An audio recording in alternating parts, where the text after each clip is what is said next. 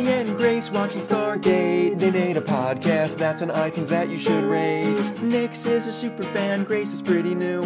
Kaylee the Thorgy will help them make it through. Bartender Nick is here to make them drinks as they reference random pop culture-y things. Crying out loud, they'll put a smile on your face. There's no place like Tara with Nix and Grace.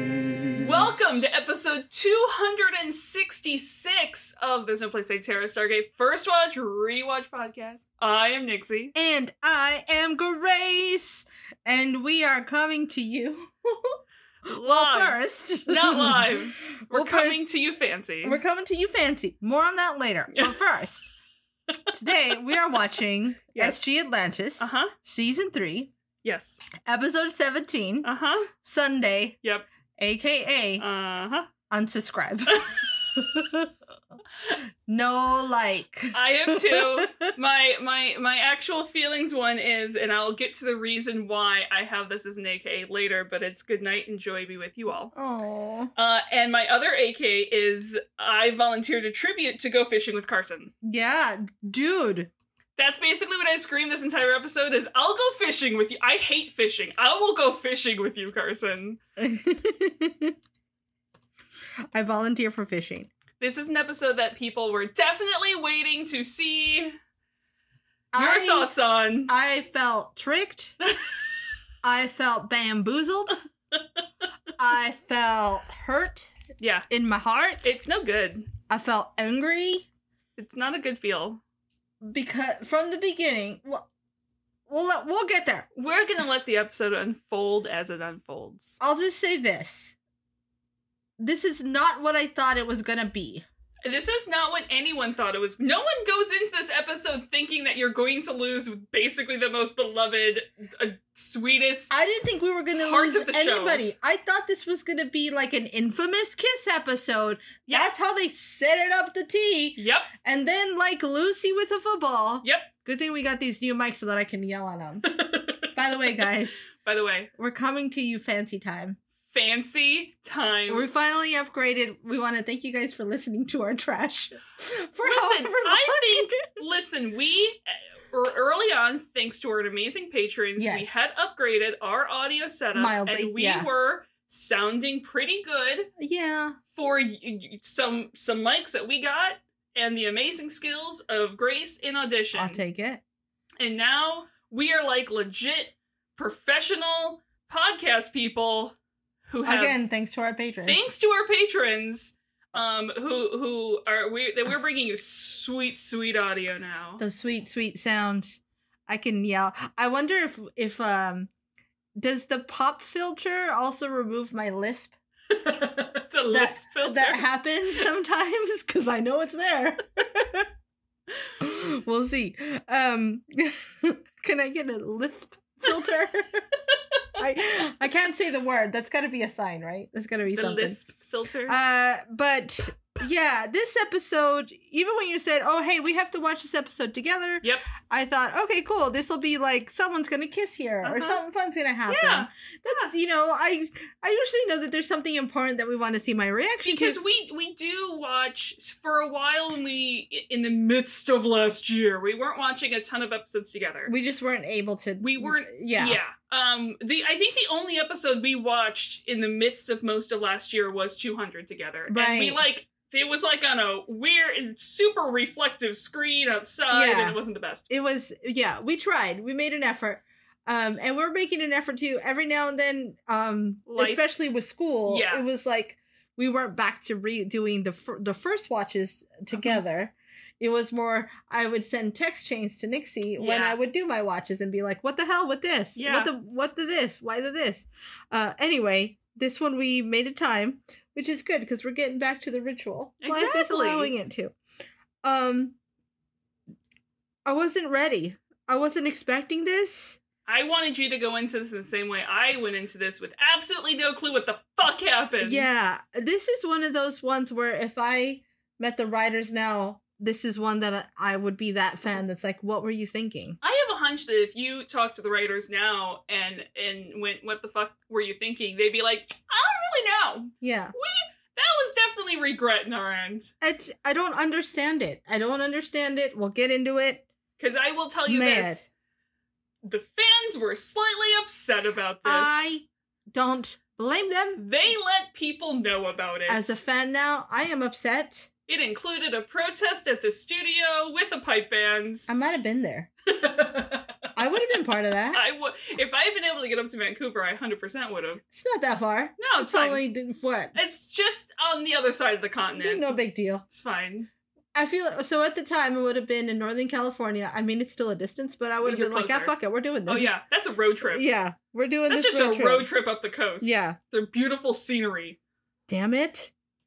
I feel like it's way prettier driving up the coast on the West Coast than it is driving up the coast on the East Coast. It is way prettier. And this driving is someone up the who's coast. never driven up the coast on the West Coast. Well, because here's what I've learned is that you can't actually drive on the coast and the East Coast. No. You've got to take the interstate, which takes you inland. I bet the coast itself is gorgeous, but it's probably difficult, like traversal. Or, you know what I mean? That makes sense. It's not as regular. And the thing is, it is not the straightest shot up on the West Coast either to take the coast road, but it's a pretty solid road. But I think that's the thing. It's like you don't go up that for the straight shot speed of it. Right. You go up because it's party. You start at the bottom. So from the border, you're actually on the interstate for a bit, I think. And then you take the 101/1, and then the 101 splits off and goes to my house. But then you stay on the 1 because I live in the valley. You take the 1 all the way up through San Francisco, which then again becomes the 101. And then I think it stays the 101 for a while.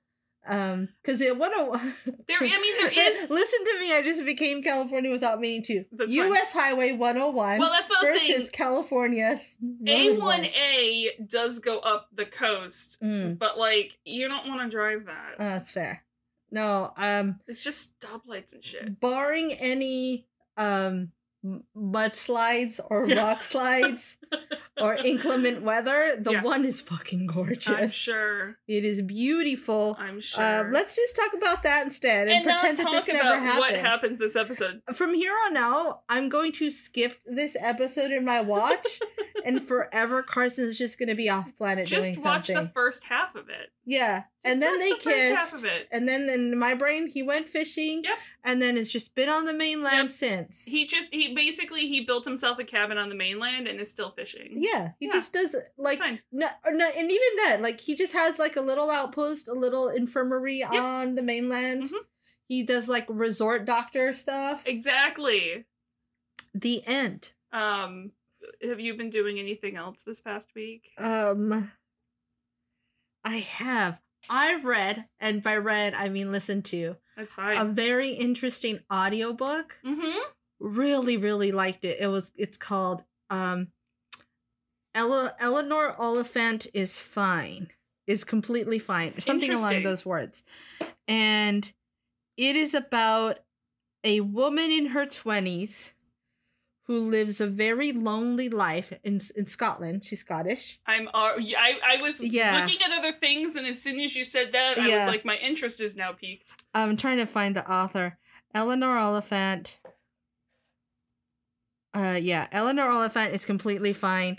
It's modern day. Okay. But it kind of follows her. She's your narrator. Okay. She lives a lonely existence. You kind of follow her through her life, and she's what they call in literary terms an unreliable narrator. Yep. I feel like that's probably a common phrase. That was really presumptuous of me to say that. I didn't mean it that way. It's okay.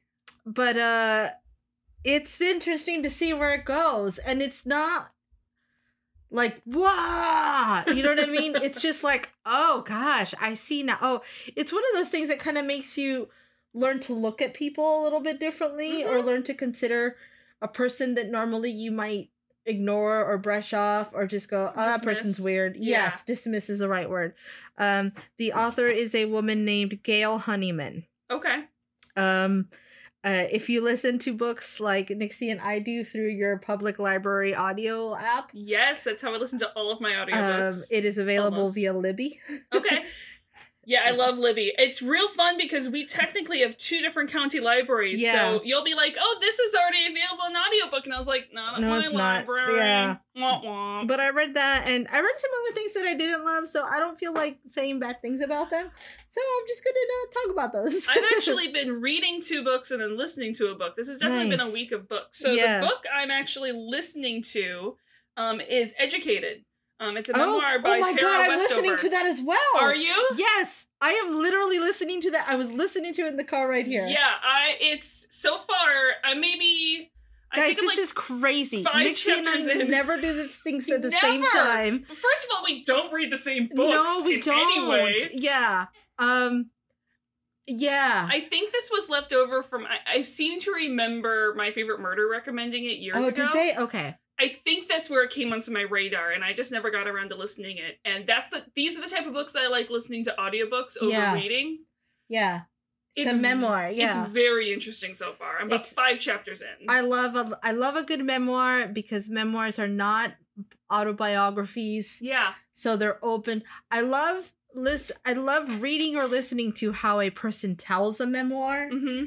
because it's such an interesting approach to saying this may or may not have happened, but here's how I remember it. Yeah. And it's beautiful. It's her truth. Yes. It's her truth. And it's not a lie. It's just this is what I experienced. This was my life. Mm-hmm. Which I love. I love a well put together memoir doesn't feel like a lie. Yeah. It doesn't feel like someone's hiding and from I'm you. to a point right now where she just told a story, and I won't say what the story was to not ruin it, but she actually, at the end of the chapter, goes back and goes, this is how I remembered it. However, I went and asked my brother, I and actually this is read how that one. Yeah. he remembered it. Yeah. And then, this is how my dad said he remembered it, which I found very There's interesting. 3 different stories. Well, that's what they say, the truth is a 3-edged sword. Yeah. It's your truth, my truth, and the real truth. Yeah. But yeah. I think it's funny that we're both reading that. The other 2 books I'm reading are in exact opposites. I'm still reading the Iron Druid series, which is my fun, nighttime, I can read, a 5-page chapter and fall asleep to. Yeah. And then I am reading sort of in my daytime hours. I think I again mentioned it last week. I've gone back to Words of Radiance. Oh, okay. Which you is did. the Stormlight yeah. Archive by Brandon Sanderson.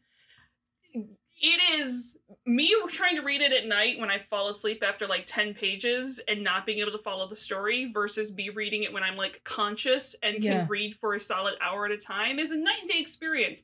Don't read Brandon Sanderson's books when you're at night and one of those things where you read a page but then you don't actually remember reading the page because you're just trying to fight keeping your eyes open. That's me all the time. I think that's why I like things that are really just follow a person. Yeah.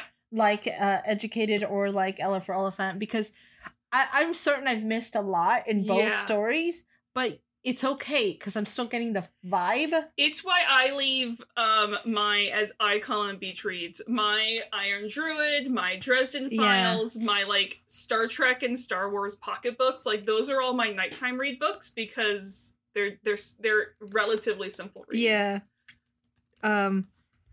But we are not here to talk about books. No, let's just talk about books all day. June 1st, 2007. Oh boy. It was written by Martin Gero, directed by William Waring. And, we'll get into this a lot later. We'll discuss it a lot. Let's raise a glass. Yes. For Dr. Carson Beckett. Cheers. There is a song that I'm very, very, very close to, and I love it. Many people know it. It is called The Parting Glass. I will not sing it for you, even though I sing all the time on this podcast. But the chorus is, and this is where my AKA came from. Okay. So fill to me the parting glass, and drink a health wherever may fall, and gently rise and softly call. Good night and joy be with you all. Wow. That's a lot. It's actually a really, really beautiful song. And I know there's I think a great version for you to find if you don't, the Dublineers have an amazing version of it. All these people I think my favorite current version is Ed Sheeran has done it live in concert a couple times. Oh, interesting. It's super awesome. I'll have to check it out. I like doing those things where you just kind of search the name of a song on Spotify and listen to all the different versions of it. Parting Glass has so many versions. I'll have to do that. Yeah, it's sort of like that end of the night last song before the gathering. It's like ends. the closing time of the not 90s. It is the closing time of the not 90s. Yeah. Yeah. So I'm scared of this episode, but let's just fucking dive in, I guess. So we start with Taylor and Dr. Houston, spelled differently, Yeah. no relation, completely failing the Bedchill test. Oh my god. You're right. I was so caught up in trying to find clues onto the who was Yeah. that I didn't even catch that. Yeah. What a terrible thing That's for okay. me. She frequently passes the test, Yeah. so we'll give her Yeah, that's fair. a pass in a different way here. I mean, in truth, we don't ever get to see Taylor just being a girl with her girlfriends talking about things that may come up. Exactly. Like love lives. Exactly. So it's a nice little glimpse into who she is I outside do of a fighty fight. also love, there is something that I love and interesting and fascinating about a woman that we get 2 times here. A woman who is emotionally strong, extremely confident in herself, and be like, no, gotta ask me out first. I got shit to do. Yeah, I'm busy. If he likes me, he'll ask me out. Yeah. I can't carry this. Yeah. Also, apparently, it is that's not how Athosians do it. I wonder how Athosians do it. Like, I wonder if there's a ritual. I can, like, the tea ceremony, like, I can imagine there is a small gift involved. You know what I mean? Like, Yeah, or like the flowers or... Oh, did he leave the bundle on your doorstep? Yeah. Yes, there was like herbs and sages or something. Like, I don't know, something. That would have been a cool way to give me some plants. I know, that's what I was like, someone just dropped some plants off Did at somebody Grace's just door. drop a lavender plant? Oh. Fuck yeah, they did. She's gonna marry that boy. You know what that means. So I know what I'm asking for Squeaky, my squeaky. anniversary. Plants. You want plants. I want some plants. Apparently... we don't know. We do not find out who she's talking to. We really don't even know if the person we're talking about is a Thosian or not. Yeah. There are theories. Well, John is the very obvious idea. John is the obvious to the point where it's like might be too obvious. Yeah. Yeah. And Especially because of the comment later from Ronan, which we'll get to in that scene. yeah. Let's just keep moving. Let's just keep trucking through. Apparently there are a few things that Heitmeyer does do right. Mm-hmm. Today is a mandatory rest day for all of Atlantis. At least mandatory for as many people as they can get, because poor Dr. Cole does have to sit in the infirmary, and I'm sure, like, Chuck is up there. Listen, I feel that as the frontline Yeah. person in our department, you know, on the holidays, Yep. there's always a bare bone staff. Guess who gets to hang out with that bare bone staff? Now, mind Usually you, you. yeah, mind you, I don't mind it because I like having a different day off. Yes. I do. You start to get comfortable, and that's my hope, that they get a different day off, Yeah. because then you get to have a day off when it's not crowded. And that's what I'm thinking, is, like, maybe, like, tomorrow is everyone else, those others' day Yeah, off. the skeleton crew. Mm-hmm. And the Athosians have a day off every 4 days, which kind of sounds nice. I fucking love that idea. Yeah. Because you don't get, like, the 2-day weekend, but you get a day off more frequently? Yeah. Yeah. And I'm not against the idea of a 4-day work week. No. I'm gonna keep pushing that Me forever. too. So they're gonna go get lunch, but Taylor turns around because she forgot her Banto rods in the gym. So Dr. Houston goes ahead and Oh my god, I just remembered another thing that I've been doing this week, and Yeah. I didn't. We Is just it- started playing Jedi. I was like, it's not exploding, is it? Well, no, but it was somehow Banto rods. Yeah. Feels like a Star Wars It word. does. It's very Um, Fallen Jedi, man. we started playing Fallen Jedi. That's all. Oh, did you get to the other voice in the game that I we warned you about? Don't know. We haven't gotten very far. Okay. Do you want me to tell We you? met Braytek. Braytek is in the game. Braytek is in the game. Would then you we- like me to tell you the other voice to look for, or do you want to find it on your own?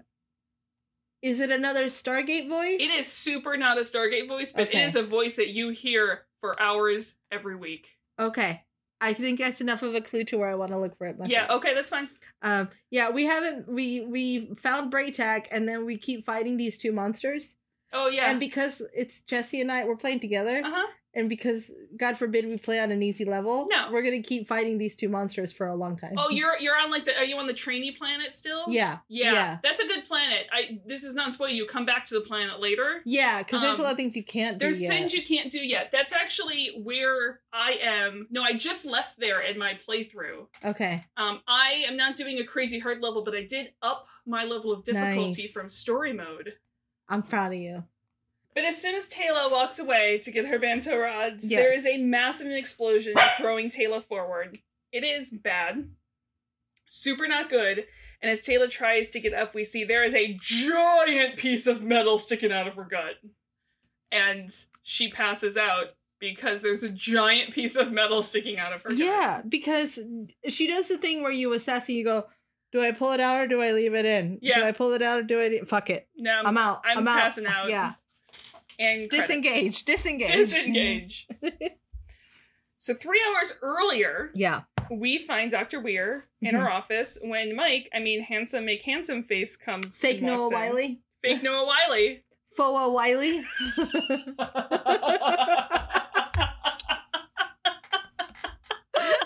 Sorry.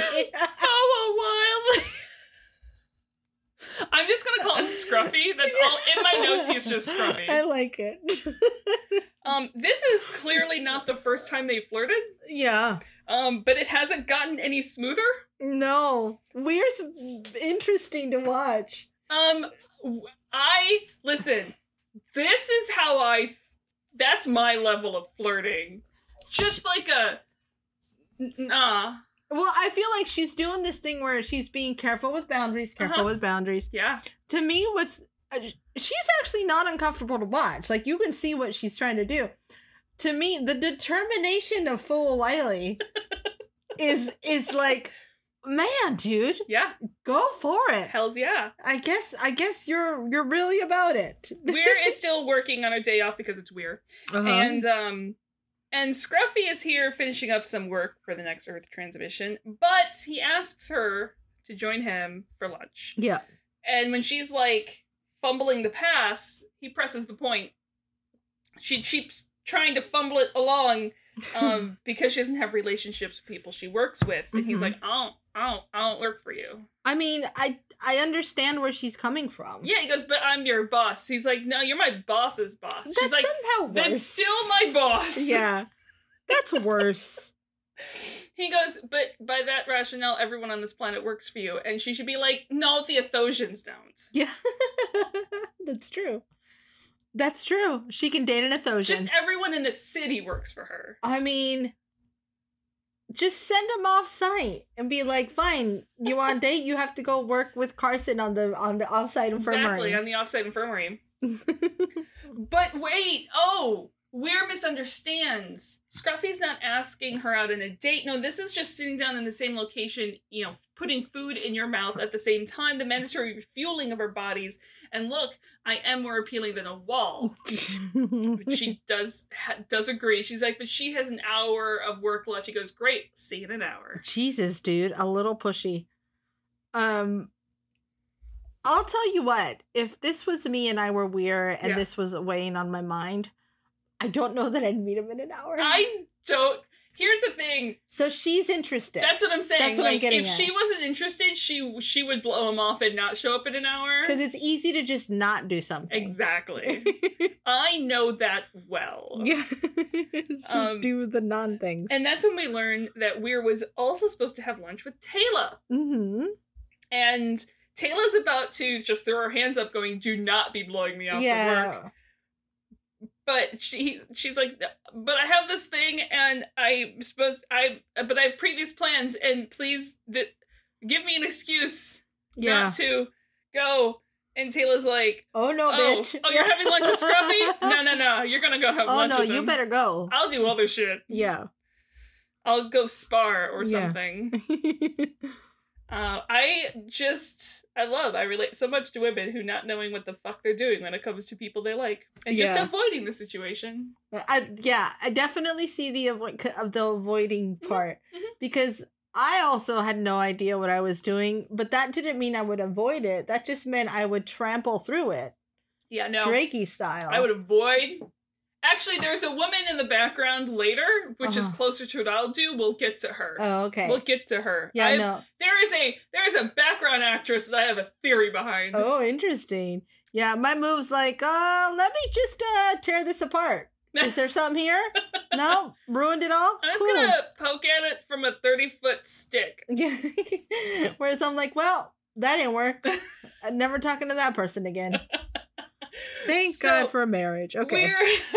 We're never have to do that shit again. Yeah. Weir runs into Carson, who definitely noticed what passes for hot date night clothes on Atlantis. Which is like, when I worked in retail, I had like a shirt very similar to Weir's because it was like older lady clothing. Yeah. Listen, I had shirts very similar to Weir's. It's like, that's not even... Listen, when your wardrobe... None of these people's wardrobes are big. Yeah, when your uniform is a North Face zipped up jacket. Exactly. That's fair. This is hot date night clothes. Hot date night. She's like, look, some cleavage. Exactly. Reminder, I have a neck. No, I really like her earlier top. It's red, but it's not a keyhole, but it comes in and then does like a circle swoop down. That's what I mean. It's like, it's not even cleavage. It's just like, hey, there's a chest down here. Yeah. And then like her date night ones, there's skin. a little bit of cleavage. It's just the beginning. It's very demure cleavage. Yeah. It's super classy cleavage. Yeah. It's, Victorian era whore. Exactly. I don't know. That's my goal daily. I was gonna say Victorian era whore. Whenever someone asks me what my personal style is from here on out, Victorian era whore. I mean, that's not, if you look at what my dream mood board of clothing is, it's not that far off. I like it. It's not far off. Okay. There's a lot of vests. Yeah. Okay. So this is apparently one of the first times she's been out of base uniform in quite a while, because I trust Carson noticing that more than Weir notices that. Yeah. And my gosh, for an episode where you kill off the heart of Atlantis, they have him laying on the charm real They're gonna give it this real whole hard. episode. They're gonna tear your heart out by tearing their heart out. Yeah, they're just gonna pink mist. So Carson and McKay are going to go fishing on the mainland, and asks Weir if she wants to go along. And Carson, look at her, lunch date. Yeah. And he quickly catches on. She might as well be turning bright red. She's like, who told you? It's like, no one. I was joking, but I was right. Who is it? Yeah. Haha. You have to tell me now.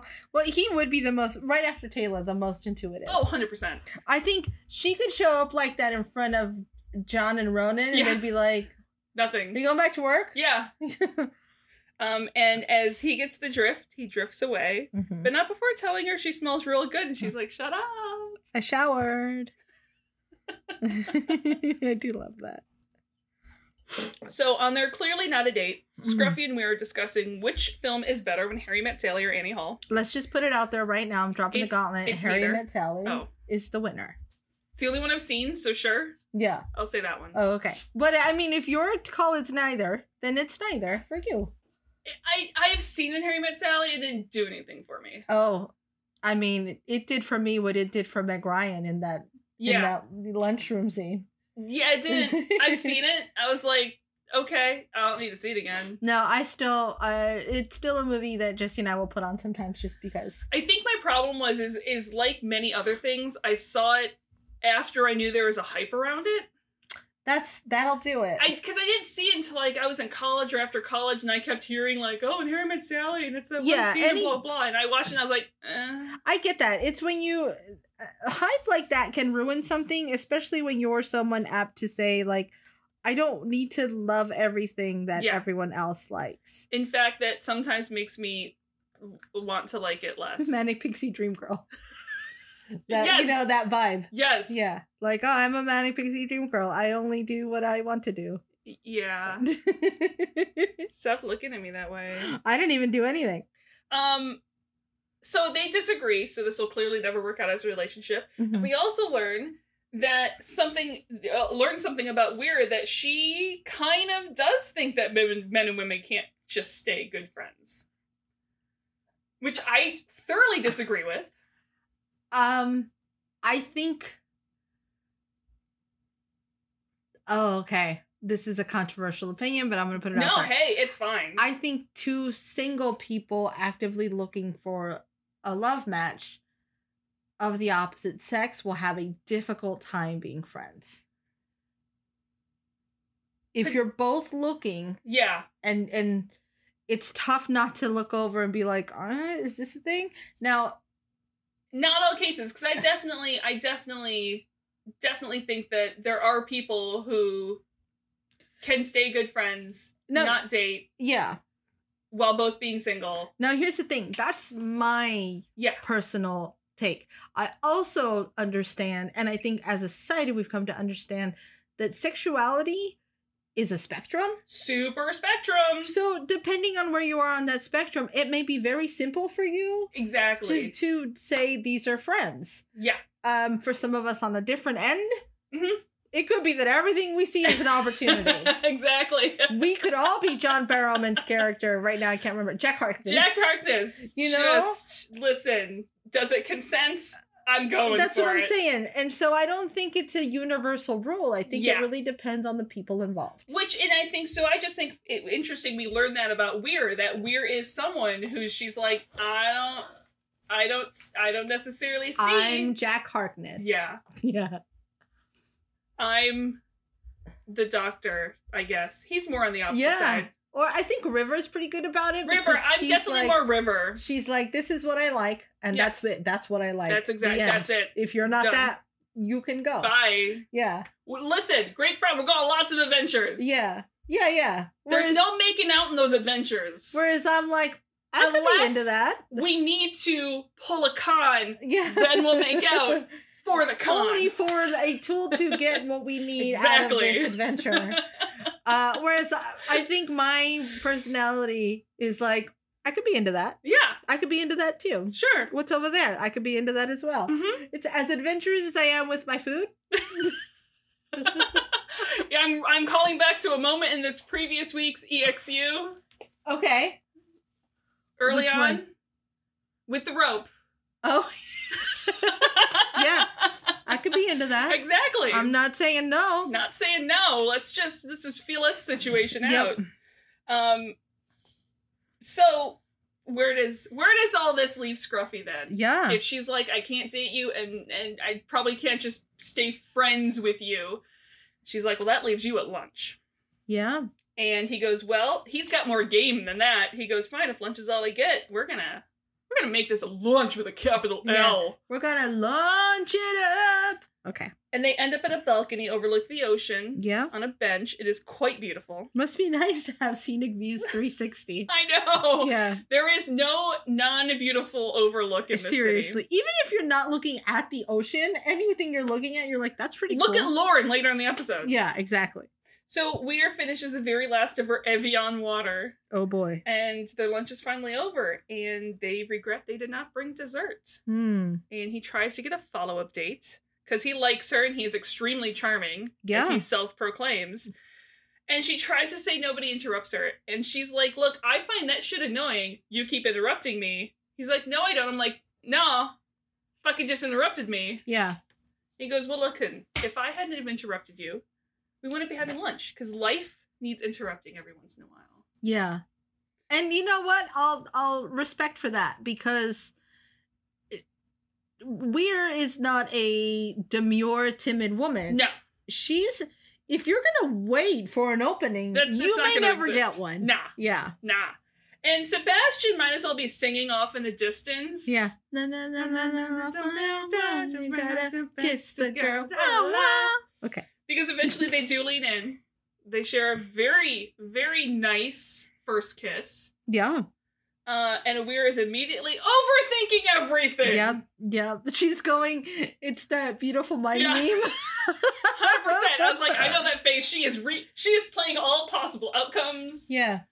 overthinking the shit out of this The situation. only bigger overthinker in this episode is McKay. goes to McKay Yeah. and Katie. Well, it gets in there too. Yeah. She's already playing worst case scenarios in her head, and that is when Chuck calls her up to the control room because there's been an explosion at the base of the tower near the gym. 3 are dead, a dozen are severely injured, and all they know right now is that it was not an equipment malfunction, which by definition does not rule out a bomb. Yep. We then cut to 5 hours earlier. So 5 hours earlier. 5 hours earlier. First thing, Yeah. this is where my mind went, oh, Mike's an evil villain.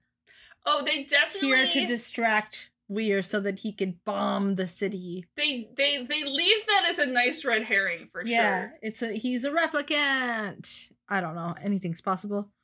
But thank God that was not the case. Doesn't mean I like where we went, but I like that he's, just a dude. The end, okay. So John,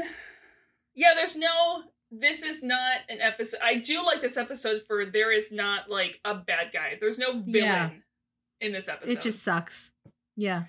John is leading Ronan out to the driving range. Yeah. When they run into Taylor. Apparently, John was supposed to teach both of them about golf. Uh-huh. And I'm assuming Taylor did not accidentally forget, but purposely made other plans. I'm with Taylor. That sounds like the most boring thing in the world to me. Come at me, golf lovers.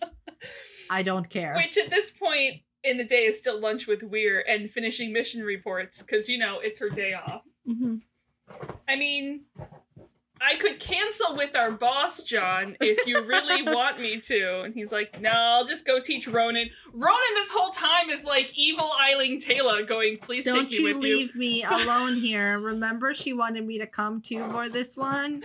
And after Taylor leaves, Ronan's like, I have mission reports to do. I gotta go wash my hair. I don't know. Wait, has Ronan ever filed a mission report? Does he even know how? Like, even if he wanted to, would he even know where to start? Like, Teal'c, I can imagine, has mission reports. They're very succinct. Yeah. They're very to the point. Ronan's just like, we found a thing and I shot it. Yeah, no, and I think that's where you see the nuance in how different those two characters are. Whereas Teal'c doesn't enjoy them any more than Ronan does. He just knows how to, like, get something done quickly and efficiently so that he doesn't have to worry about it anymore. Here's the points that other teams need to know. This is the formation they did. And, like, here's all the tactical shit that you would need to know in the mission report. Yeah. Like, if it's not tactical stuff, it's probably not a ton in his reports. Yeah, there's not a lot of color in there. No. But it's done. It's IKEA instructions of a mission report. Ronan's just like, it was boring, and then finally something attacked us. Ronans are very colorful, but very useless. And then we killed it, and they're maybe half a page for like a week-long mission. Yeah. They're very interesting. So only Nixie will understand this. I feel like if you ask Donnie to make a mission report, it would look like Ronan's. Donnie is my current D&D character. There you go. And Sam's would just be sketches. Oh, I think it'd be the same as McKay's. Only the science things. Only the science things, and then like tangent off onto possibilities of how things could explode. Exactly. Yeah. So from a low shot, looking back up Atlantis, we see John sink a golf ball into the ocean. I do love that shot. It's a beautiful shot. Yeah. It's him and Watson at the Atlantis driving range, apparently sponsored by Callaway. Which I wouldn't know. That is the least likely product placement I could possibly envision in Stargate. But I guess it works. I mean... Yeah. What a dumb They're clearly showing Callaway on there. Yeah. I can't think of a more wasteful thing to do, though, out there than to just lob balls into the water. Assuming, like, once a month they send a puddle jumper out with a little, like, scoopy and then try to get some of the golf balls back. I guess, yeah. I just hope there's no, like, native turtles eating those balls and then dying. None of those people have checked for that. You know for a fact, none of those people have checked for that. Dummies. There's, like, one marine biologist on Atlantis who's pissed. like, guys... Can we stop? please stop. Or she's like, a net, a surface net would be fine. Yeah. Something that's like 5 feet under the water. Anyway. Ronan is clearly bored. Mhm. This is a sport. You hit a ball as far Yeah. as you can. And no, John explains golf. Yeah. So this is a water hazard. Yeah. I mean, a real big one. And since they don't have a course yet and they just have a driving range, yes. For now, they're just hitting tiny balls Another controversial opinion. into the water. I already don't care for golf. I don't enjoy it. Driving ranges seem even more pointless to me. You're literally just smacking the ball. And I understand how hypocritical that is. Yeah. Because I like a good batting cage. Which is the same thing. But I don't care. But I also would prefer if there were like a catching cage Yeah. where you just catch ground balls all day. Well, and I that's, would do that. And that's why there's and I don't remember the name of them, but a bunch of people went to it before our wedding, and I don't remember it. There's some driving ranges where they're like, hit here for points. Oh, Hit here yeah. for points. Yeah. I know what you're talking about, Hit but here for it's not a points. thing. Yeah. I have tried to play golf. I have family members who are very into golf. Yeah. I've tried chip and putt. They tried to get me to enjoy golf. I like driving the golf cart around while other people golf. I once was in charge of golf carts as a job for 2 weeks. I used to watch golf on TV a lot, but that was only because I got to sit on the couch with my grandfather. Nice. And so, there's a thing. Yeah. It was less about the golf, More about the grandfatherness more of about it the all. grandfatherness of it all. Yeah.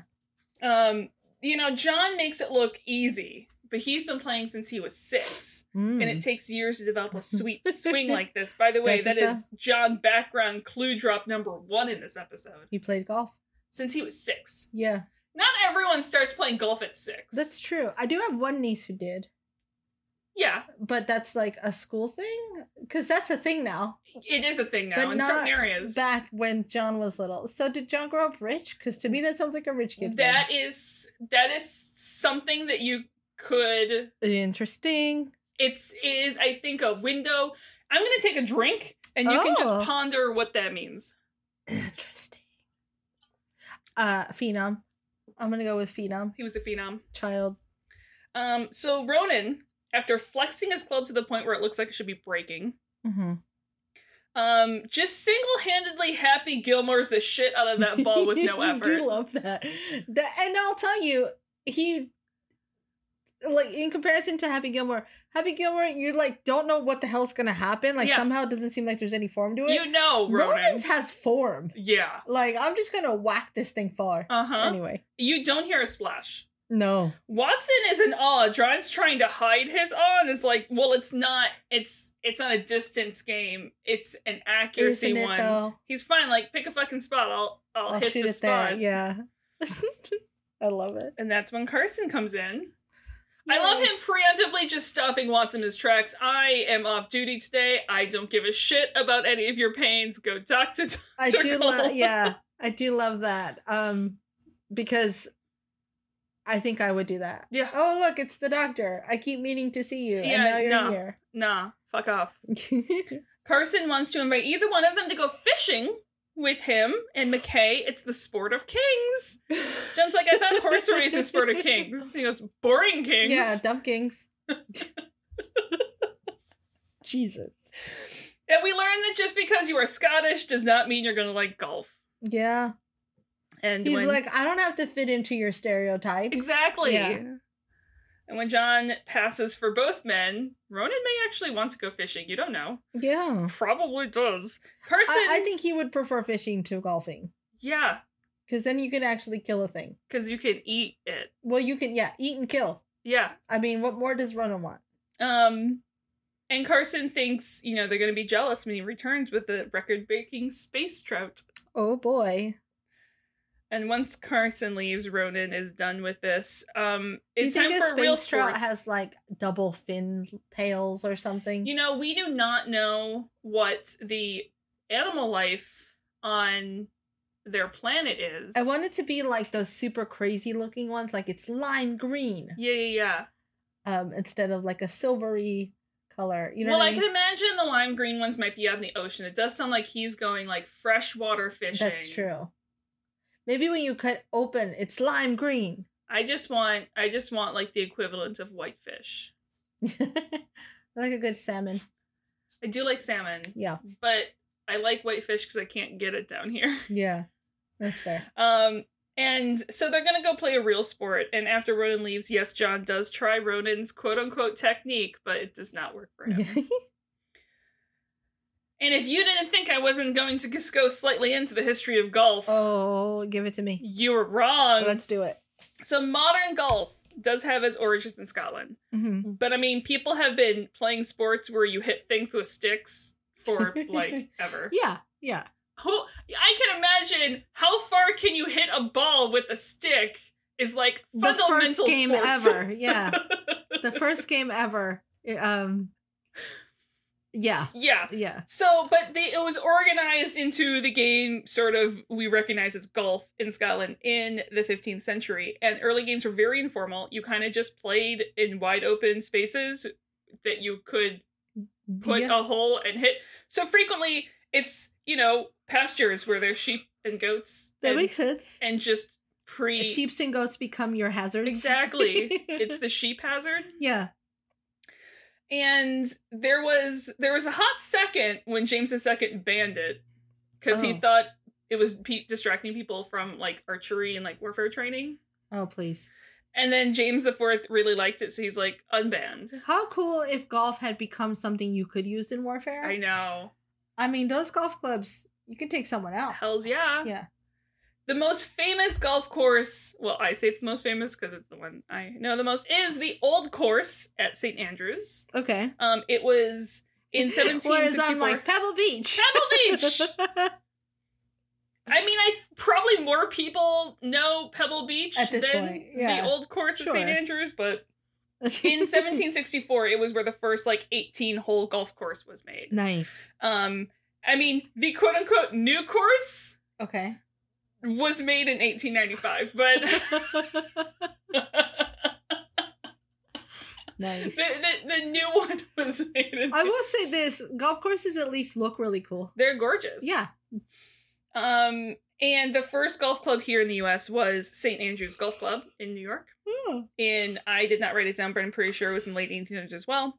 And besides Mary Queen of Scots kind of enjoying it for a hot second when she was alive and shit, women didn't get to play golf. Jesus. And because they didn't have the strength or ability naturally to play golf. Of all the sports that require strength, I don't know that the one hitting tiny balls well, is the one. It's the back strength, women, their spine. That's why they had to wear corsets, because women's spines couldn't... So your vagina doesn't fall out while you ride a bicycle. If you're looking for some laughter regarding protecting women from themselves and their internal organs, check out the Dollops Women and Transportation episode. That is still one of my favorite episodes of the Dollop that's ever existed. I could do a whole history of women fighting to play the sport of golf, but I won't. Yeah. Just know that, like soccer, women are still fighting to be equal in the sport. Fair. And don't get me started on women's soccer. Don't. No. Well, yeah. Just women in sports. In I'll general. just leave it at which U.S. team made it into the Olympics in soccer? Oh, right. Yeah. Okay, so back to Ronan's fun sport. Yes. Back in the gym. It's capture the flag, but the flag is hanging from the other guy's pants. And you spar with a boken. Yeah. And there's no rules. I mean, the rules, get the flag. Yeah. Simple. I mean, if one guy bites you, you just bite him back. Yeah. So when I was doing my rewatch, husband Jesse walked into the room during this part and he goes, "What's happening?" And I'm like, "They're playing a game." Yeah. And he goes, "I thought they were friends." I was like, "They're playing a game." Yeah.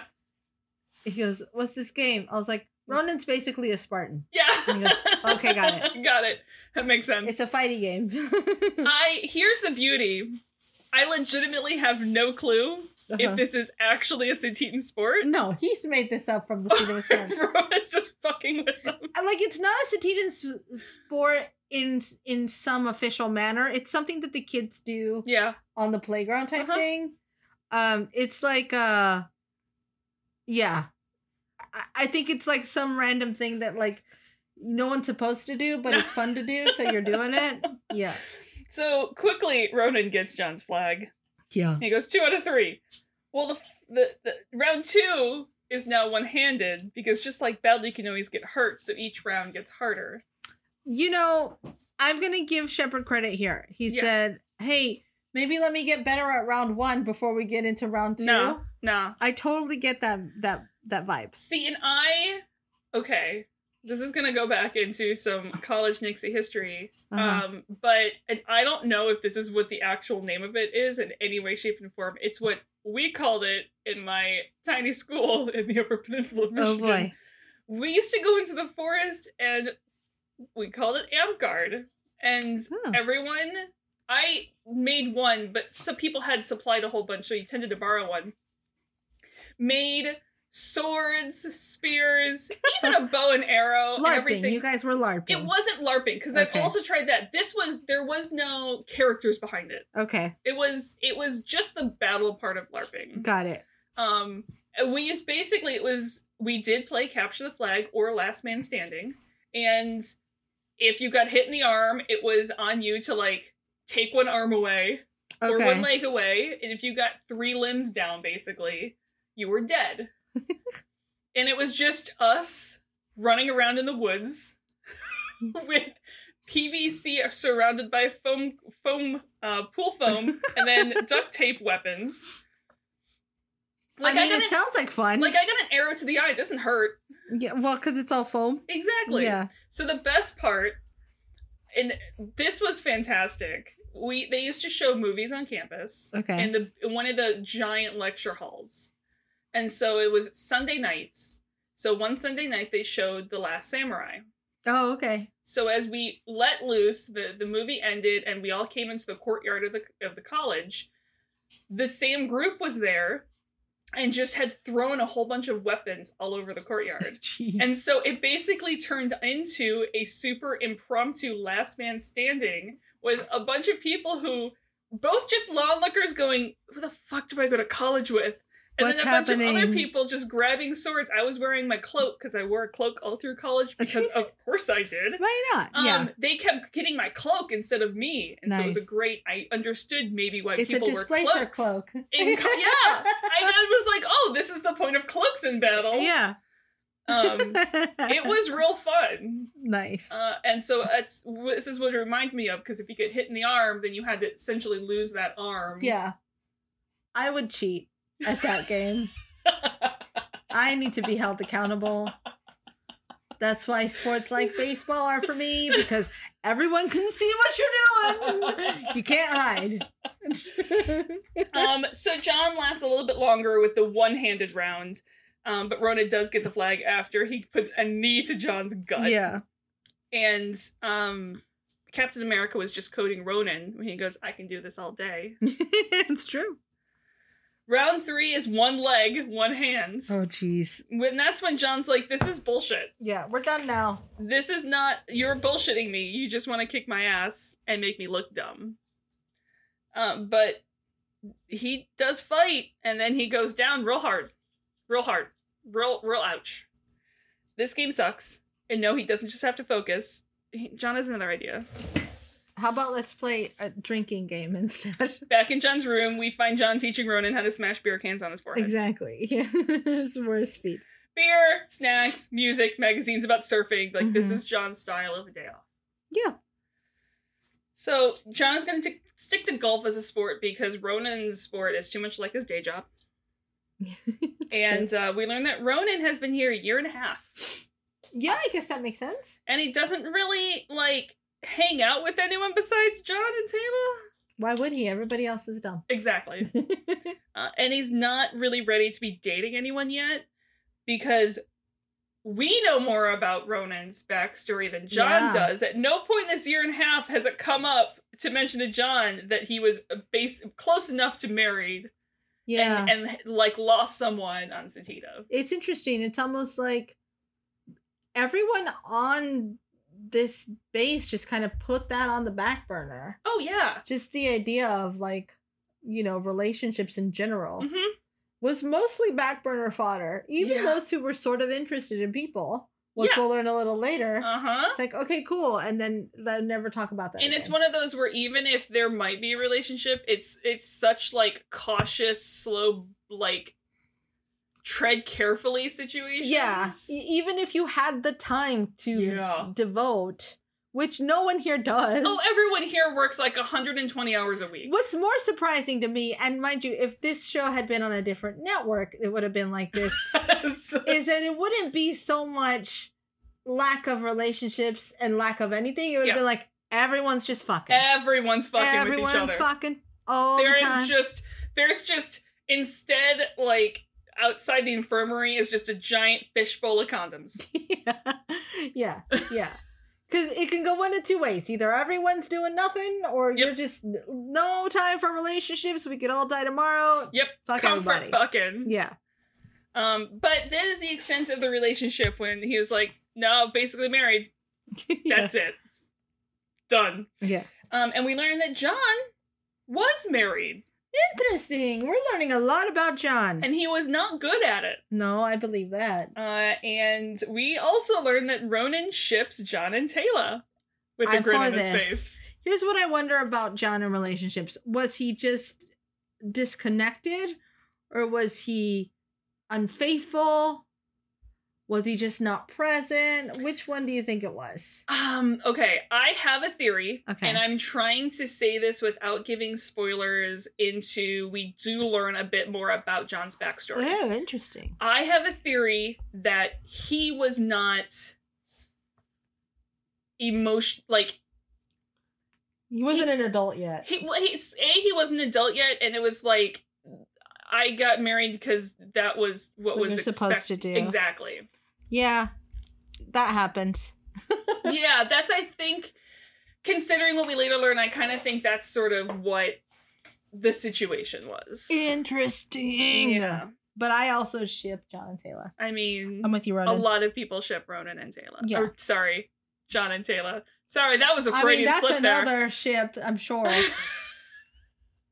And that's when we hear and feel the explosion from their point of view. And John doesn't know how to walk around his bed, by the way. I don't know if you've noticed that.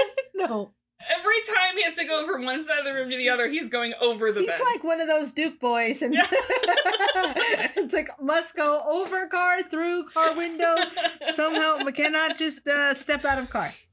So by the time they get there, Carson is already doing his Carson thing. Full on triage. We see as Taylor is brought in on a stretcher at the same time. Mm-hmm. And what is troubling is when John asks Carson if Taylor is going to be all right, Carson just keeps walking. Yeah, he's like, we're not gonna talk about this right now. Now listen, he has seen Taylor for not even a couple seconds, and I know he's not going to be promising anything, but like Carson doesn't say anything. Yeah. Not even I think he's just so focused. Yeah.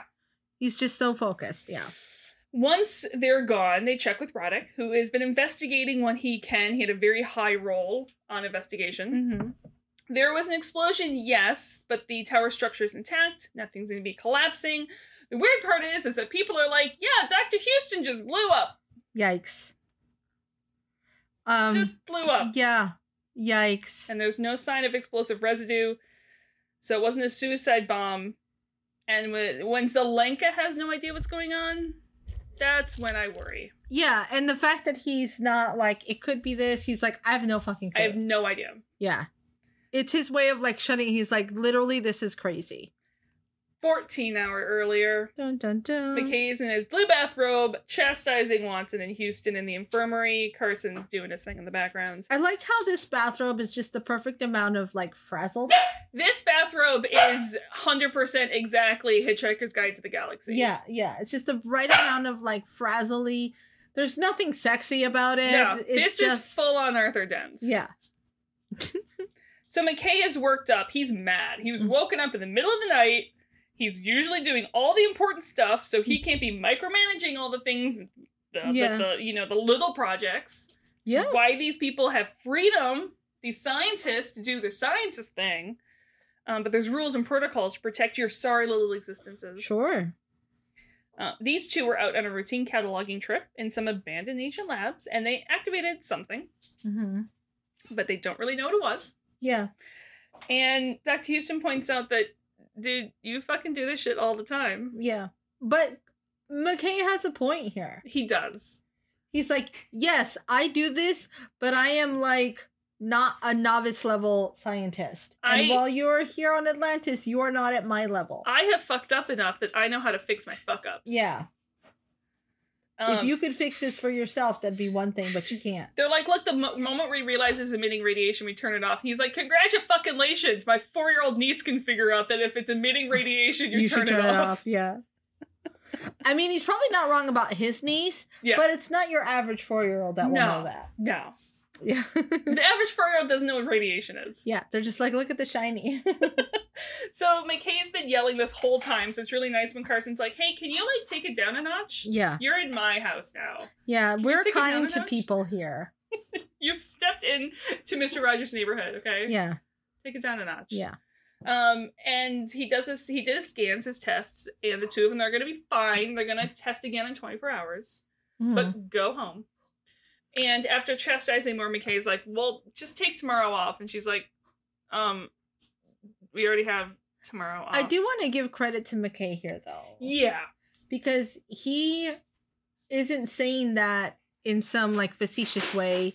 Yeah. He genuinely is like, right, these are people. I just yelled at them. Take a day off. He doesn't remember that they have a day off.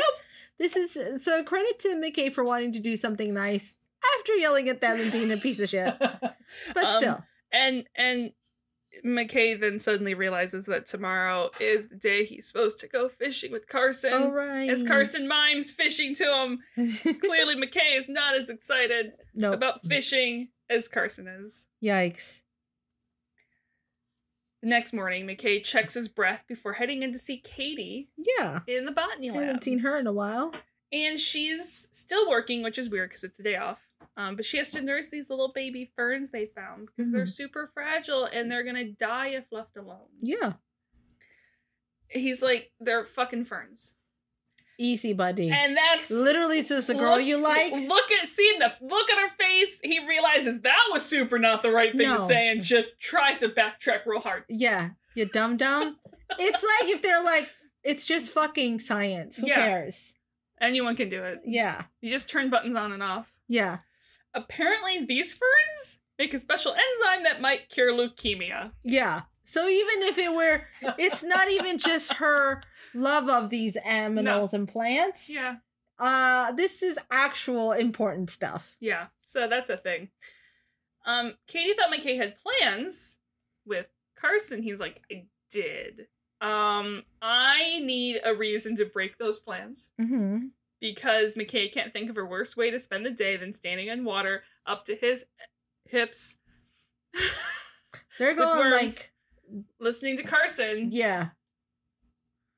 I mean, I can think of worse ways. I can think of plenty of worse things to do. It's not my favorite. I'm not a big fan of fishing either. But I can think of worse ways. So when someone says, do you want to go fishing next month? Next month seems really far away. Same. And there's going to be like things that can come up that you can get out of that. Uh-huh. But now he's stuck because it's today. Yep. And he was hoping a quote-unquote date with Katie would be an excuse. But she has to babysit ferns. Yeah. So, I'm also going to give McKay credit here as super romantic to be like, well, let me go get lunch and we'll babysit the ferns together. I mean, there is something to that. Yeah. I wish his motives were a little more intentional. I completely agree. But it is something. And based on the conversation that happens a little later, it's not like Katie doesn't know this about him. Oh, exactly. Yeah. Like, it's super sweet regardless of how it came out. Mm-hmm. So while gathering lunch, McKay does spot Weir and Scruffy. Yep. Carson comes in, assuming McKay is grabbing lunch for the two of them. He had the same idea. Great thoughts, buddy. And McKay just breaks the news to him Katie was laying on the guilt about how she gets the one day off, and like McKay's out jet setting to go sport fishing with his best bud, and like while they don't see very much of each other, McKay and Katie are dating. I mean, technically. And McKay's like, next week we'll go fishing, and Carson knows that's a lie, but Yeah. fine. Carson grabs himself a lunch and heads off to find someone else to go fishing with him, while McKay waits and silently cheers. Yeah. Boy, that's gonna suck later. Yeah. I don't want to think about the regret. Yep. Yeah. That's not gonna feel For- great. We'll get there, but for a man who already self-blames himself for way too much shit, yeah. You really stepped in it now, bud. So on McKay and Katie's date, it's actually really nice, and she calls McKady. McKady. Yeah. On McKady's date, McKay. She calls back to their first date, which is when he had another consciousness in his head. Mm-hmm. And apparently McKay is very embarrassed by that and avoided her for a few months, which I get it. Yeah. I get it. Imagine having a girlfriend you avoid for a few months. What the hell?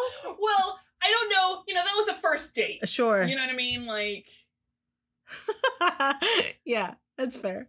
but then you're also stuck on a city where there's only a couple hundred of you. Imagine trying to avoid someone that you really like after a weird first date on a city where you are forced to run into the fact that he made it for months is something. But recently it's actually going really well. Mm-hmm. And that's when McKay decides to just crank up the awkward scale.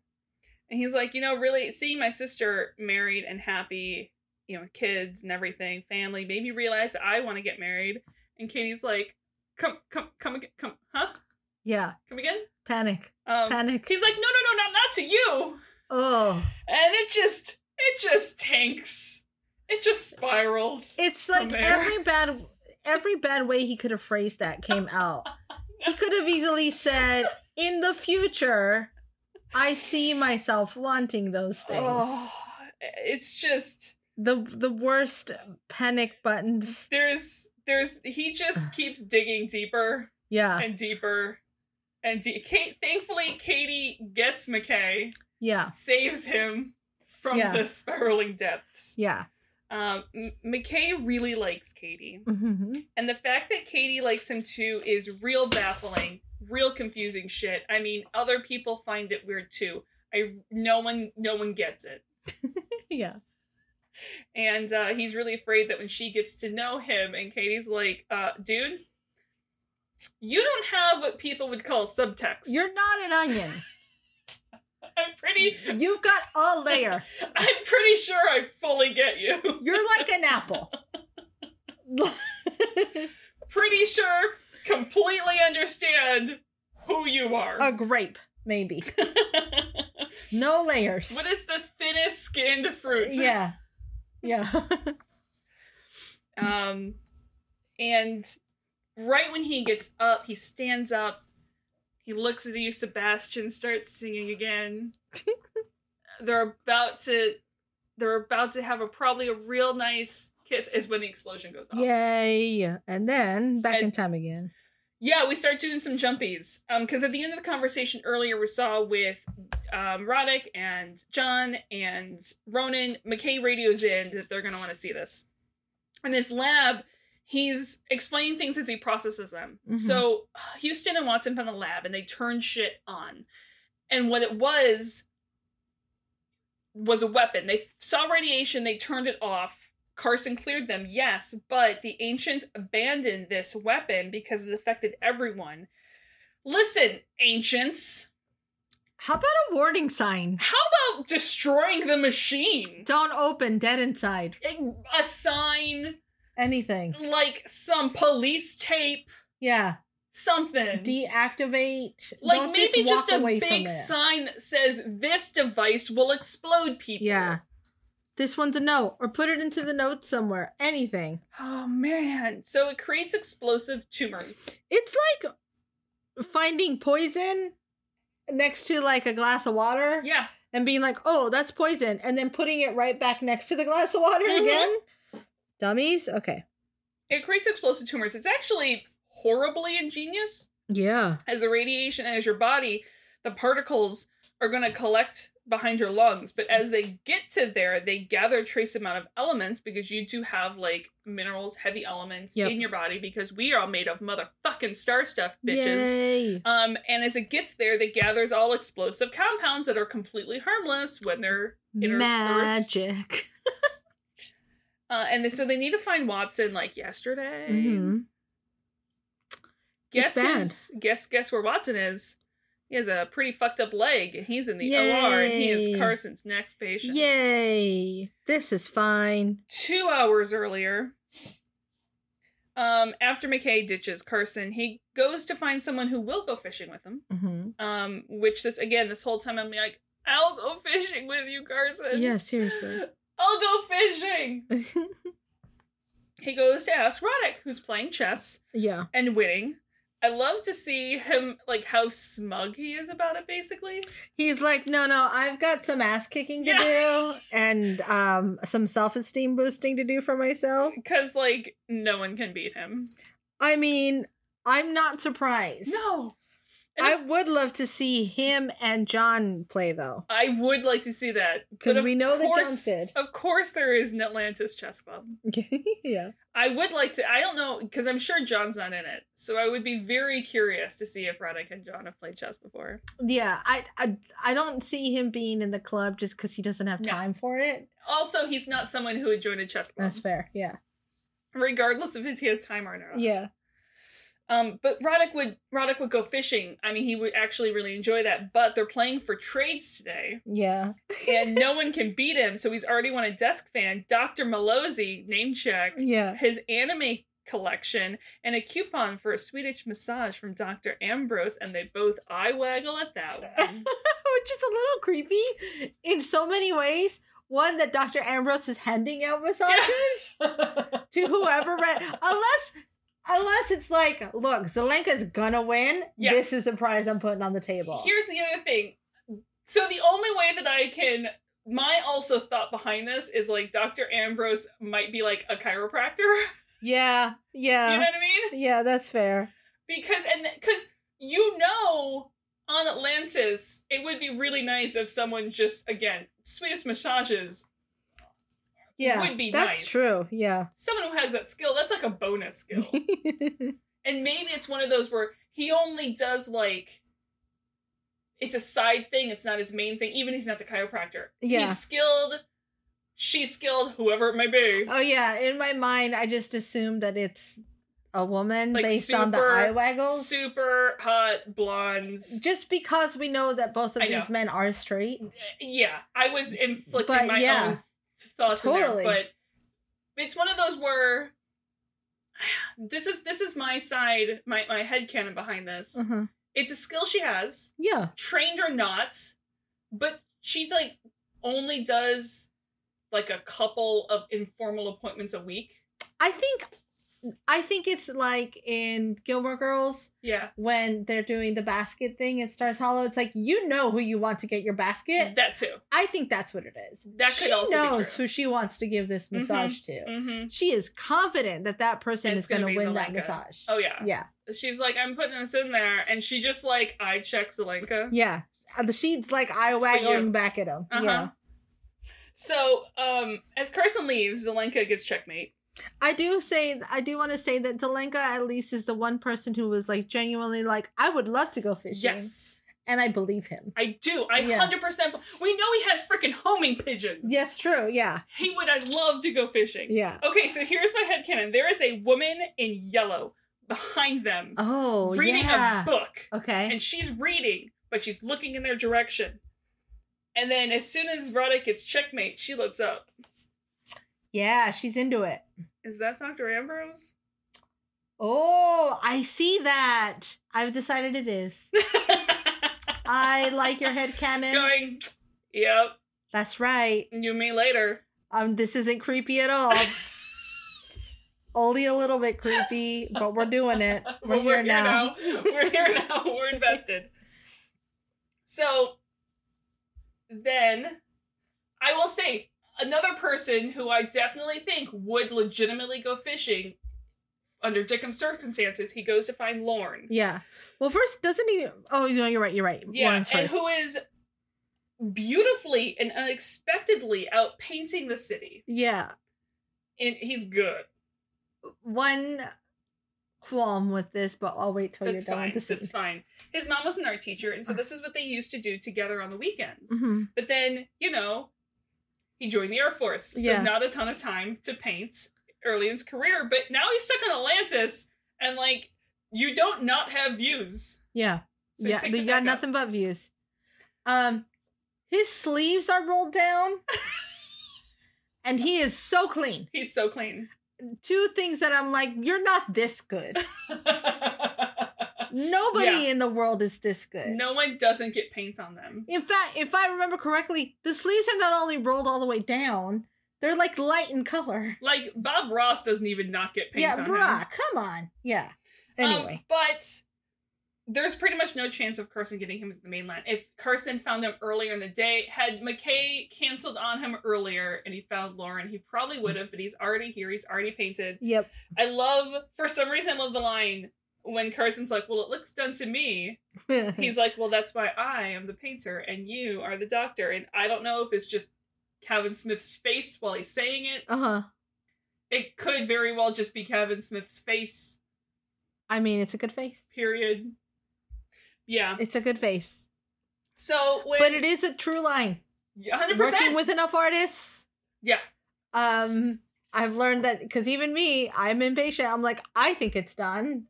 And even I'm above what I would say non-artist level. You get the people who are like, not done yet. I'm like, it's done enough. Let's call it a day.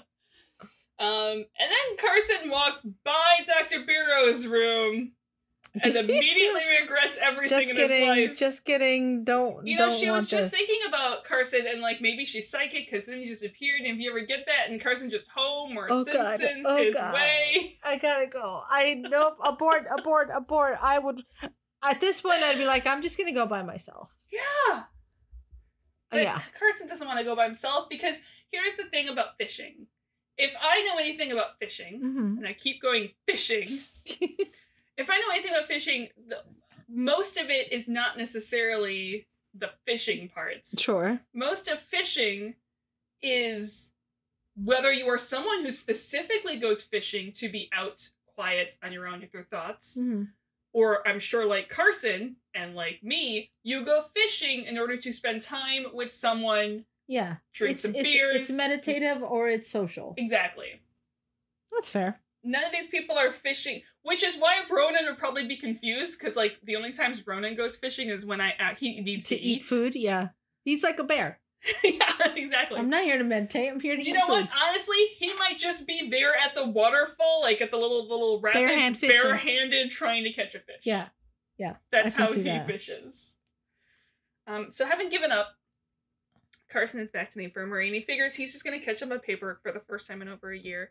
And Dr. Cole is surprised to see him there, and it doesn't take a cleric to see that she is dealing with a migraine. I will say that she is a terrible migraine actor. Yes, this is a person who's never had a migraine. No. The fact that she's making eye contact is a sign this that would be me, going, oh, I have a migraine. Yeah, a migraine, you're not looking... First of all, you're not looking up. And you're not, it's so hard to look, period. The out of focus eyes is one of the first signs for me. I can't look straight. Anyway. It might be one of those where it's like, I have a bad headache, it's a migraine. Yeah, yeah. But, she can't take the good stuff because she's on call. Right. And she wasn't going to dare call Carson, all he's been talking about for 2 weeks. Oh, I know, I love this. She's so McKay. sweet about it. But he's not going anywhere, so she can go get some rest. And she thanks him, and they hug, and it's just no. This sucks. It's This is gonna be a suck. I will say, when we watched this, when we first started seeing Carson going on person to person, I do remember you very clearly sitting next to me going, if they fucking hurt Carson. Yeah. I believe was the exact quote. Well, and I'll tell you, I ran into I felt this episode coming together, and I'll get into this later, because it's got a same vibe as a Grey's Anatomy episode. That's what you were saying, yeah. But I was like, I know it's gonna happen. I know now, which was nice. My brain gave me some sort of little protection. But anyway. So Carson continued. He wraps up a sprained ankle of someone since she had to play volleyball in sandals because it makes sense. If you're not high up the food chain, getting things from Earth is difficult. Wouldn't you play barefoot before you play in sandals? I mean, I would play all sports barefoot if Yeah. given a chance, so... Because there's no kicking involved in volleyball. No. So I would probably play barefoot. I do, especially because you play volleyball on the beach barefoot all the time. Yeah. But if they're playing more organized sort of indoor volleyball, there is a fairly high chance of rolling your ankle if you land wrong. If you're like one of the front jumpy people. Yeah. I guess I I would don't be play concerned volleyball. that I would roll my ankle more in a sandal than I would yes, barefoot. 100%. Yeah. Anyway. But then the explosion goes off and Carson flips into triage mode, calls everyone he can in, and immediately heading out to wherever he's needed. He's good. He's good at getting into that mode. Oh, yeah. Yeah. And so we get the same scene again, him, John, and Ronan, right after the explosion. Mhm. Taylor's brought in. And this time we stick with Taylor and Carson, and we see Taylor wake up and see Carson. And Carson takes her hand and tells her what happened, and he's going to patch her up, easy peasy. Oh. He can do this in his sleep. And if I was Taylor in that moment, I'd be like, yeah, I'm completely safe I'm now. fine. I'm going to pass out. Yeah. Go to sleep now. Like, it's not one of those, I'm not worried. Carson's this here. is a stormy when Yeah. the humans are on the couch. Yeah. Like, I'm fine I'm now. fine. I'm just going to Humans pass got out, and this. I'm going to wake up, and everything's going to be Yeah. fine. Little does she know. Little did she know. So we jump to the end of Taylor's surgery. Carson is fucking good at what he does. Taylor's gonna be fine, and they get ready for the next person. I do like they don't make you head surgeon if you're all thumbs. Yeah, I mean, it's true.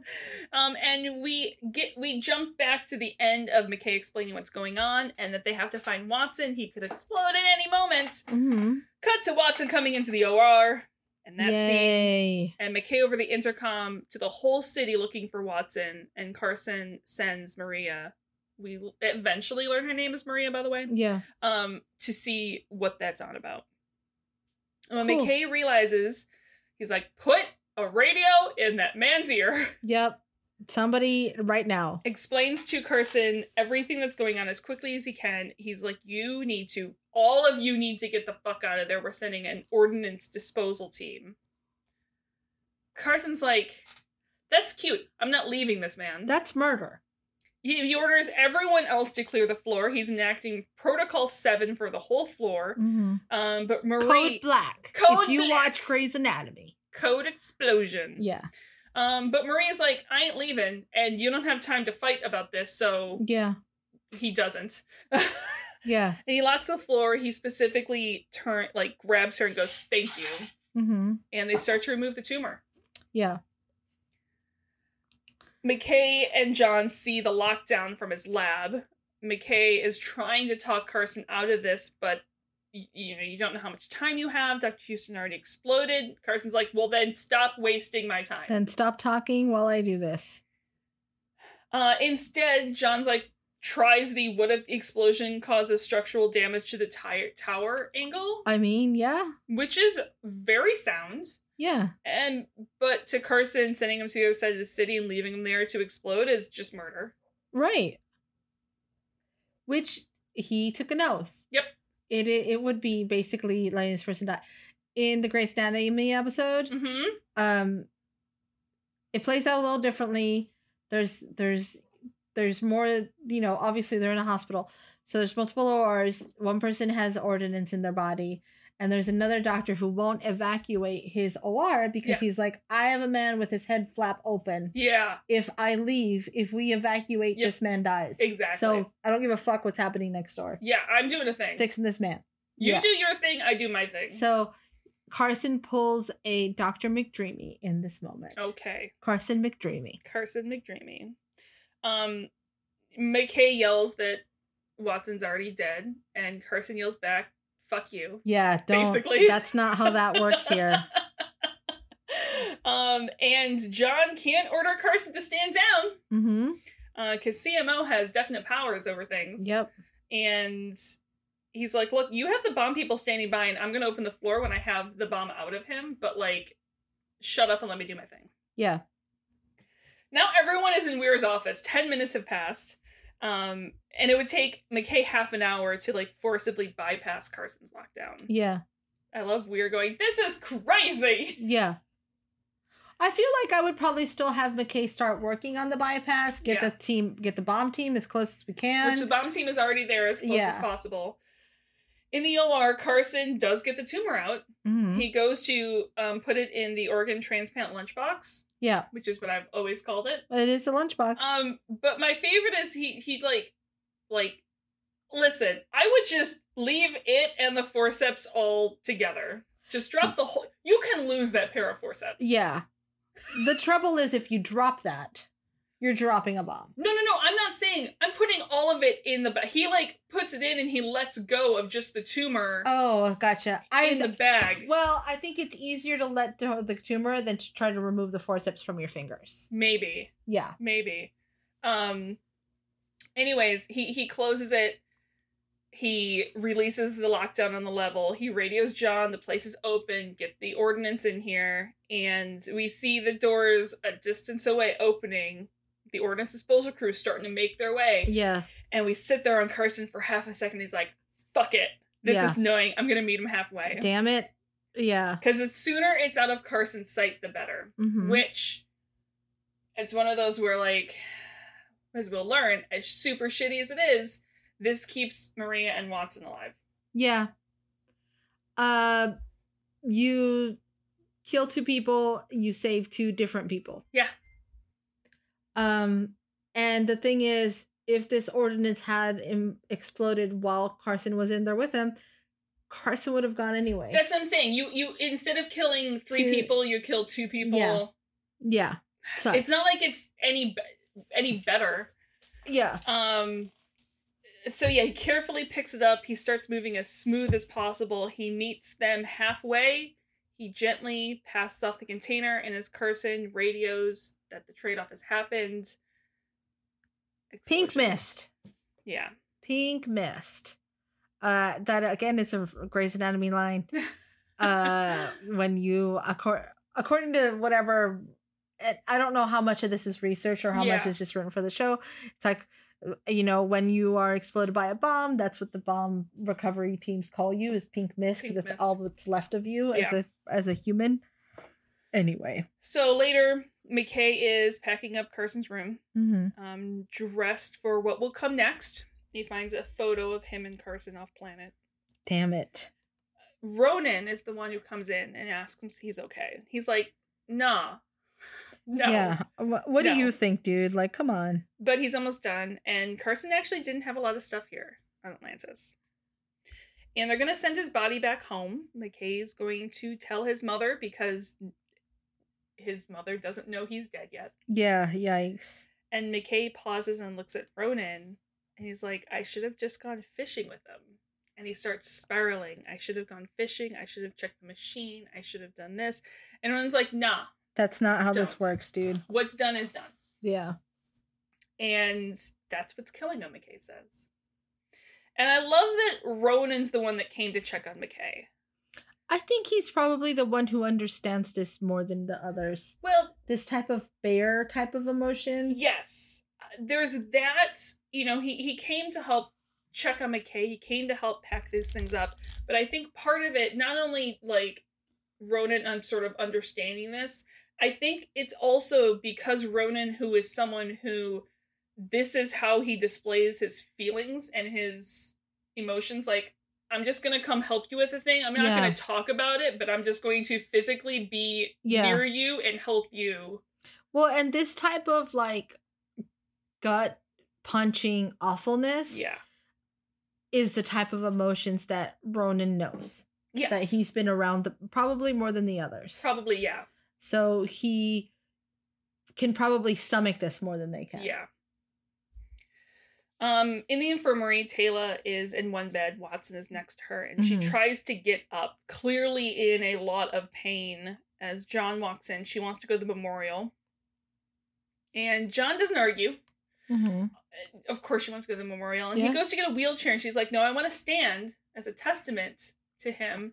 I'm like, you totes can stand, maybe like get a ride to the gate room. Yeah. It's not gonna hurt you. Yeah.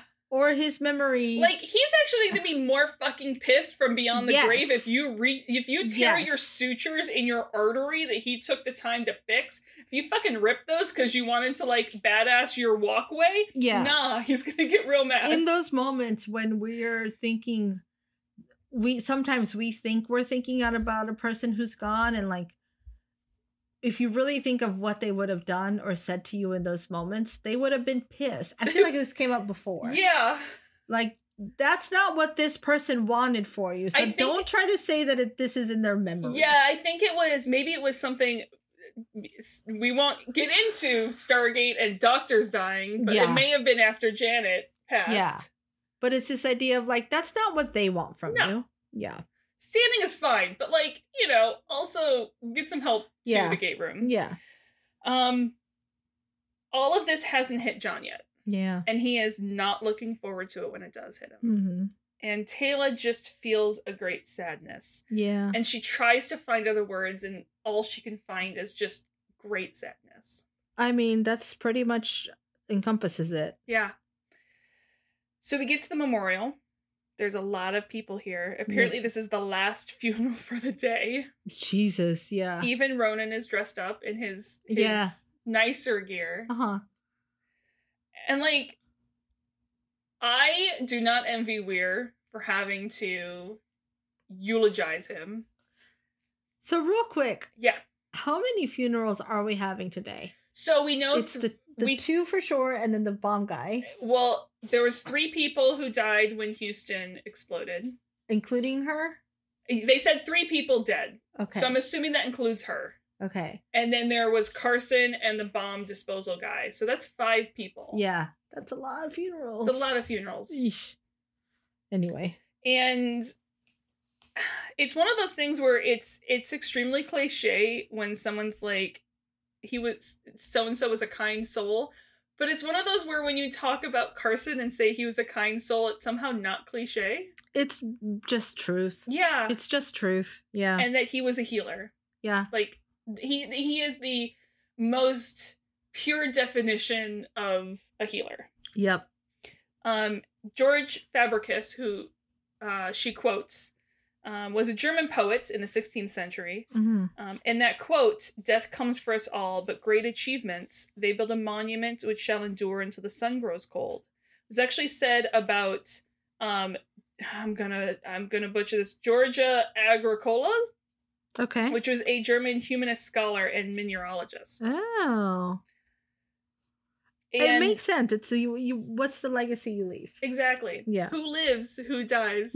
Who tells your story? Well, it's more like, what is your story? Yeah. Yeah. What story have you, like, left? Yeah. And Weir adds that every single life that Carson saved is a monument to him. Mm-hmm. And that gives her great comfort. Yeah. And with that, Chuck opens the Stargate back home. Piper starts playing a lament. Can we talk about, like, the mixture of bagpipe and gate sounds? Oh my god. The weirdest fucking... But at the same time, I'm like, oh, that's good. Yeah, no, that's what it's like the weirdest mix of things that is perfect. It's a perfect dichotomy. Yeah. The pallbearers are John McKay, Ronan, Dr. Cole, Lauren, and Roddick. And I'm sure it kills Teyla not to be able to be there. And they take Carson home. And I will say, the first time I watched this, I had ugly tears. Yeah. Super ugly tears. It's not okay. It's pretty shitty. Fun fact, this is Ronan's first trip back to Earth. Yeah, what a shitty way to have to, like, do that. I know. Okay, so for anyone who speaks Gaelic, I'm going to apologize profusely for this. But Pib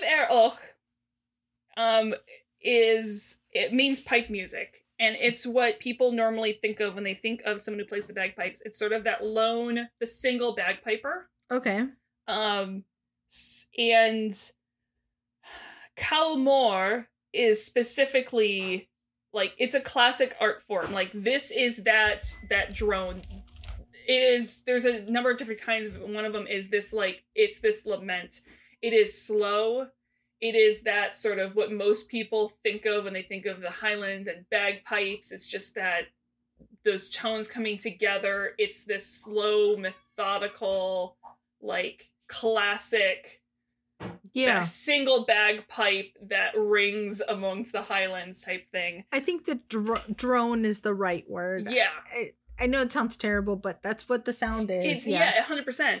It hits a different vibration in your body. It's not the dances and the reels that you also find with bagpipes. That has a different name to it. But like I think Howlmore specifically means great music. Okay. It is that high art form, that classic high art form that is bagpipe, basically, or the specifically the Highland bagpipe. There's bagpipes all over the world. Sure. People associate it with Scotland because it's what they most think of, but the Scotland, the most popular. Yeah, the Highland bagpipe, yeah. So the fact that they have like a piper there in Atlantis is kind of fucking awesome. But... I really want to hope that someone on Atlantis is a bagpiper. Oh yeah. Like not that they brought someone in from Earth, but that someone there was like, I got this. Exactly. Yeah. 100%. I knew Carson. This is important to me. Yes. Yeah. So a few weeks later, since they had to get a ride back, McKay is standing out at the far pier, at the far end of the city, looking into the ocean. Mm-hmm. And Carson walks up into frame, asking how it went on Earth. He's like, it was shit. It was shite. Yeah, this sucked, dude. What do you mean? How did it go? But Carson's family is amazing. Yeah, and his funeral packed to the church. You don't create a person like Carson without being kind of a special family. I know, and they had, remember earlier when he was like, he was one of 9 or something, he had this huge family. Yeah. I'm assuming, I really assume that his mother was basically Mrs. Weasley. Something along those lines, like, for sure. That just pure mother energy in the best way possible. Yeah. And McKay knows the universe is a big place, and McKay hopes that they'll bump into each other someday again. Oh, yeah. And he sort of gets choked up here that Carson was the closest thing he ever had to a best friend. And he's really sorry. Maybe he'll be nicer to Zelenka from here forward. Maybe. And Carson's like, this was not your fault. No. Which is, him just telling McKay what he wants to hear. Yes, but it's what best friends do. Yeah. And it's also the truth. Yeah. And Carson tells him to take care of himself. And McKay says goodbye to his best friend. And with a smile, as the camera pans away, Carson fades away. And we just are left with McKay standing alone at the end of the city, mourning his best friend. And then we get to be mad forever at the writers for getting rid of... Trust me, I'm pretty sure they instantly regretted this decision. Stupid. I don't understand how you come to this. There's been a lot of, like... so I'm not someone who reads into a lot of boards, into, like, theories and stuff like that, but I think... If I remember correctly, it was one of those sort of cliche things where they were like, well, it's the same sort of reasons they ended up killing Janet. They didn't want this to, like, think that everyone's safe and always everyone comes home. And look, even on this, which is everyone's day off, it's the enjoyment day, shit is still shit. But you know what? This is a lazy way to do that. Oh, I'm not saying I agree with it in any way. Yeah. I appreciate the need to create tension and create stakes, but this feels a little bit lazy. Like, it's one of those where I do feel like Janet's death was earned a bit more. I agree. And it didn't feel right. It didn't feel like the right place for it. I'm mad at it. It was well put together. Yes. I just don't like that it had to happen. So here's the other gut check. Mm-hmm. These were filmed slightly out of order, so he had to go back and film the episode that aired before this, after this episode. I would be pissed. Yeah. I would be pissed. Yeah. I would be super unhappy with the franchise as an actor. Yeah. Yeah. Sucks. This sucks. I told Nixie this, and I'll say it again. If I were just watching this for my own, like without the rewatch, first watch. Yeah, without the podcast. Without the podcast, I probably wouldn't watch for a while. I Yeah. would probably stop watching for There a is while. a lot of people who are extremely angry about this. Yeah, I would be a So, little pissed right now. There was a whole movement, the Save Carson Beckett, like, It's group. done. Here's the thing: is it's done. You can't write him back in any thoughtful way. You only make it worse. Yeah. I respect. I'm guessing Yeah. that they stuck with the decision. I respect that they didn't pander to the fans. I do respect that because you can't make it good at that point. Yeah. But it sucks. It does suck. It sucks, and I'm mad. And I would have walked away from the show for like a month at least. Yeah. If we weren't watching the way we are. And just to let you know, this aired on the same night as Talion. Oh wow. So that was a heavy night. No kidding. Yeah. That was a heavy night. Yeah. It's a shitty one. But I respect them sticking to their guns. They did it. It's done. We're here now. You cannot sacrifice the rest of the show for a mistake. You move forward. The rest of the episode is done so well. Yeah. It's a well done. The thing is, they did the episode well. The decision to kill the character is the thing that sucks. It sucks. Yeah. That to me is the part that I'm like, bad choice. Mhm. But I have to keep saying this part for myself more than anyone else. I respect their decision to say, we did it, it's done. Yeah. We can't undo it. Nope. We're going to move forward. On a lighter note, a lot of what I saw coming was the bomb in a body, people's lives at stake, doctors at stake thing is something that was done on Grey's Anatomy. Huge, big, one of the best episodes of the series ever, I think. Mm-hmm. I may put it at the top too because it's a two-parter. Okay. If you're interested, you can watch those 2 episodes and not watch any other Grey's Anatomy Yeah, ever. because I've seen, I think, 2 episodes of Grey's Anatomy. It's so it's season 2. It's the mid-season. And this actually happened to be the Super Bowl episode. Yeah. It aired after whatever that was that year. I think it was 2006. Whatever. And so it actually aired before this aired then. Yeah. And the guest actor, who you may know, Kyle Chandler. I do know, I have heard Kyle Chandler. Yeah, of Friday Night Lights and a bunch of other things. I know him from something else. Early edition. I know him from something else. Okay. He's in a bunch of stuff, but he won the Emmy for his role. One of the few actual Grey's Anatomy winners, which is funny because it's a great show. I think I tried watching the first 2 episodes and went, no. You got to move through the first season is short and it was finding its legs. I know where I know him from. What do you know, Kasha? It was Godzilla vs. Kong. Well, Godzilla. Yeah. Anyway, Kyle Chandler's in it. Christina Ricci's also a guest star in that episode. He was also Deke Slayton in First Man. Oh, yeah, I do remember I like that. Deke. Yeah, season 2, it's the 2-parter called It's the End of the World, and then part 2 is called As We Know It. It's of the world, as we know it. But check it out, it's good. I watched it this morning, I cried again. Because, this episode alone wasn't enough for crying.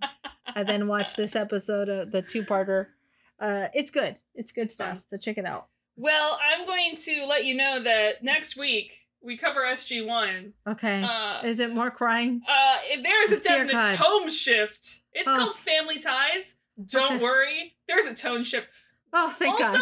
Also, Grace, we have 3 episodes left of SG1. I don't want to think about that. I keep thinking it's 5-6 episodes. In my head, it's been 5 or 6 episodes for a long time, and it's going to keep being 5 or 6 episodes away. Oh, no, there's 3 episodes left. I don't feel good about that. Yeah, there's 3 I don't episodes. know how we're going to do that. How are we going to do that? Well, we're going to record them. We're going to sit down and talk into a microphone. Oh, I just got to chill. Nixie witnessed that. Yeah. You can do a live watch. So. Oh, God. Live watches ended up being bartender Nick suggested we do a live watch, but those tend up not being as exciting because it's mostly just us quietly watching the show. We'll see see what we can do. Okay, I'm ready for a tone shift. I need a donut. Let's get out of here. I do really want donuts, guys.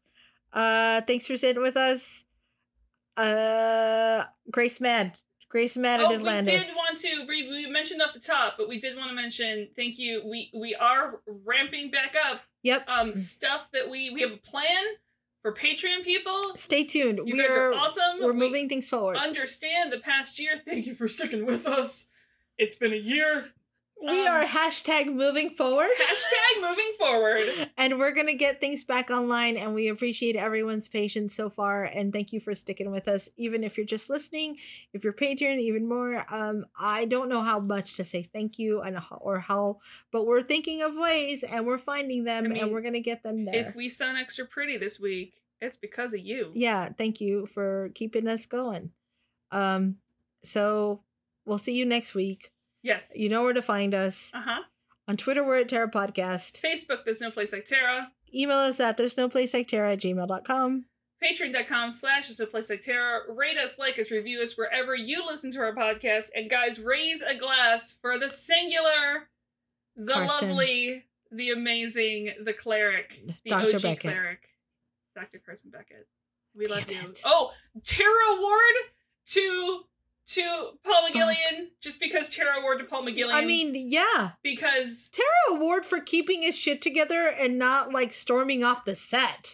Terra At this Award, point. all my Terra Awards to Paul McGillian. Terra Award for not completely dissing the show the minute he left, because that's where I would be. Yeah. Terra Award for being a good human. And for playing Carson and giving Carson such a heart. Okay, let's get the heck out of here. Okay, we're just gonna gush over Carson. Okay, bye. Bye.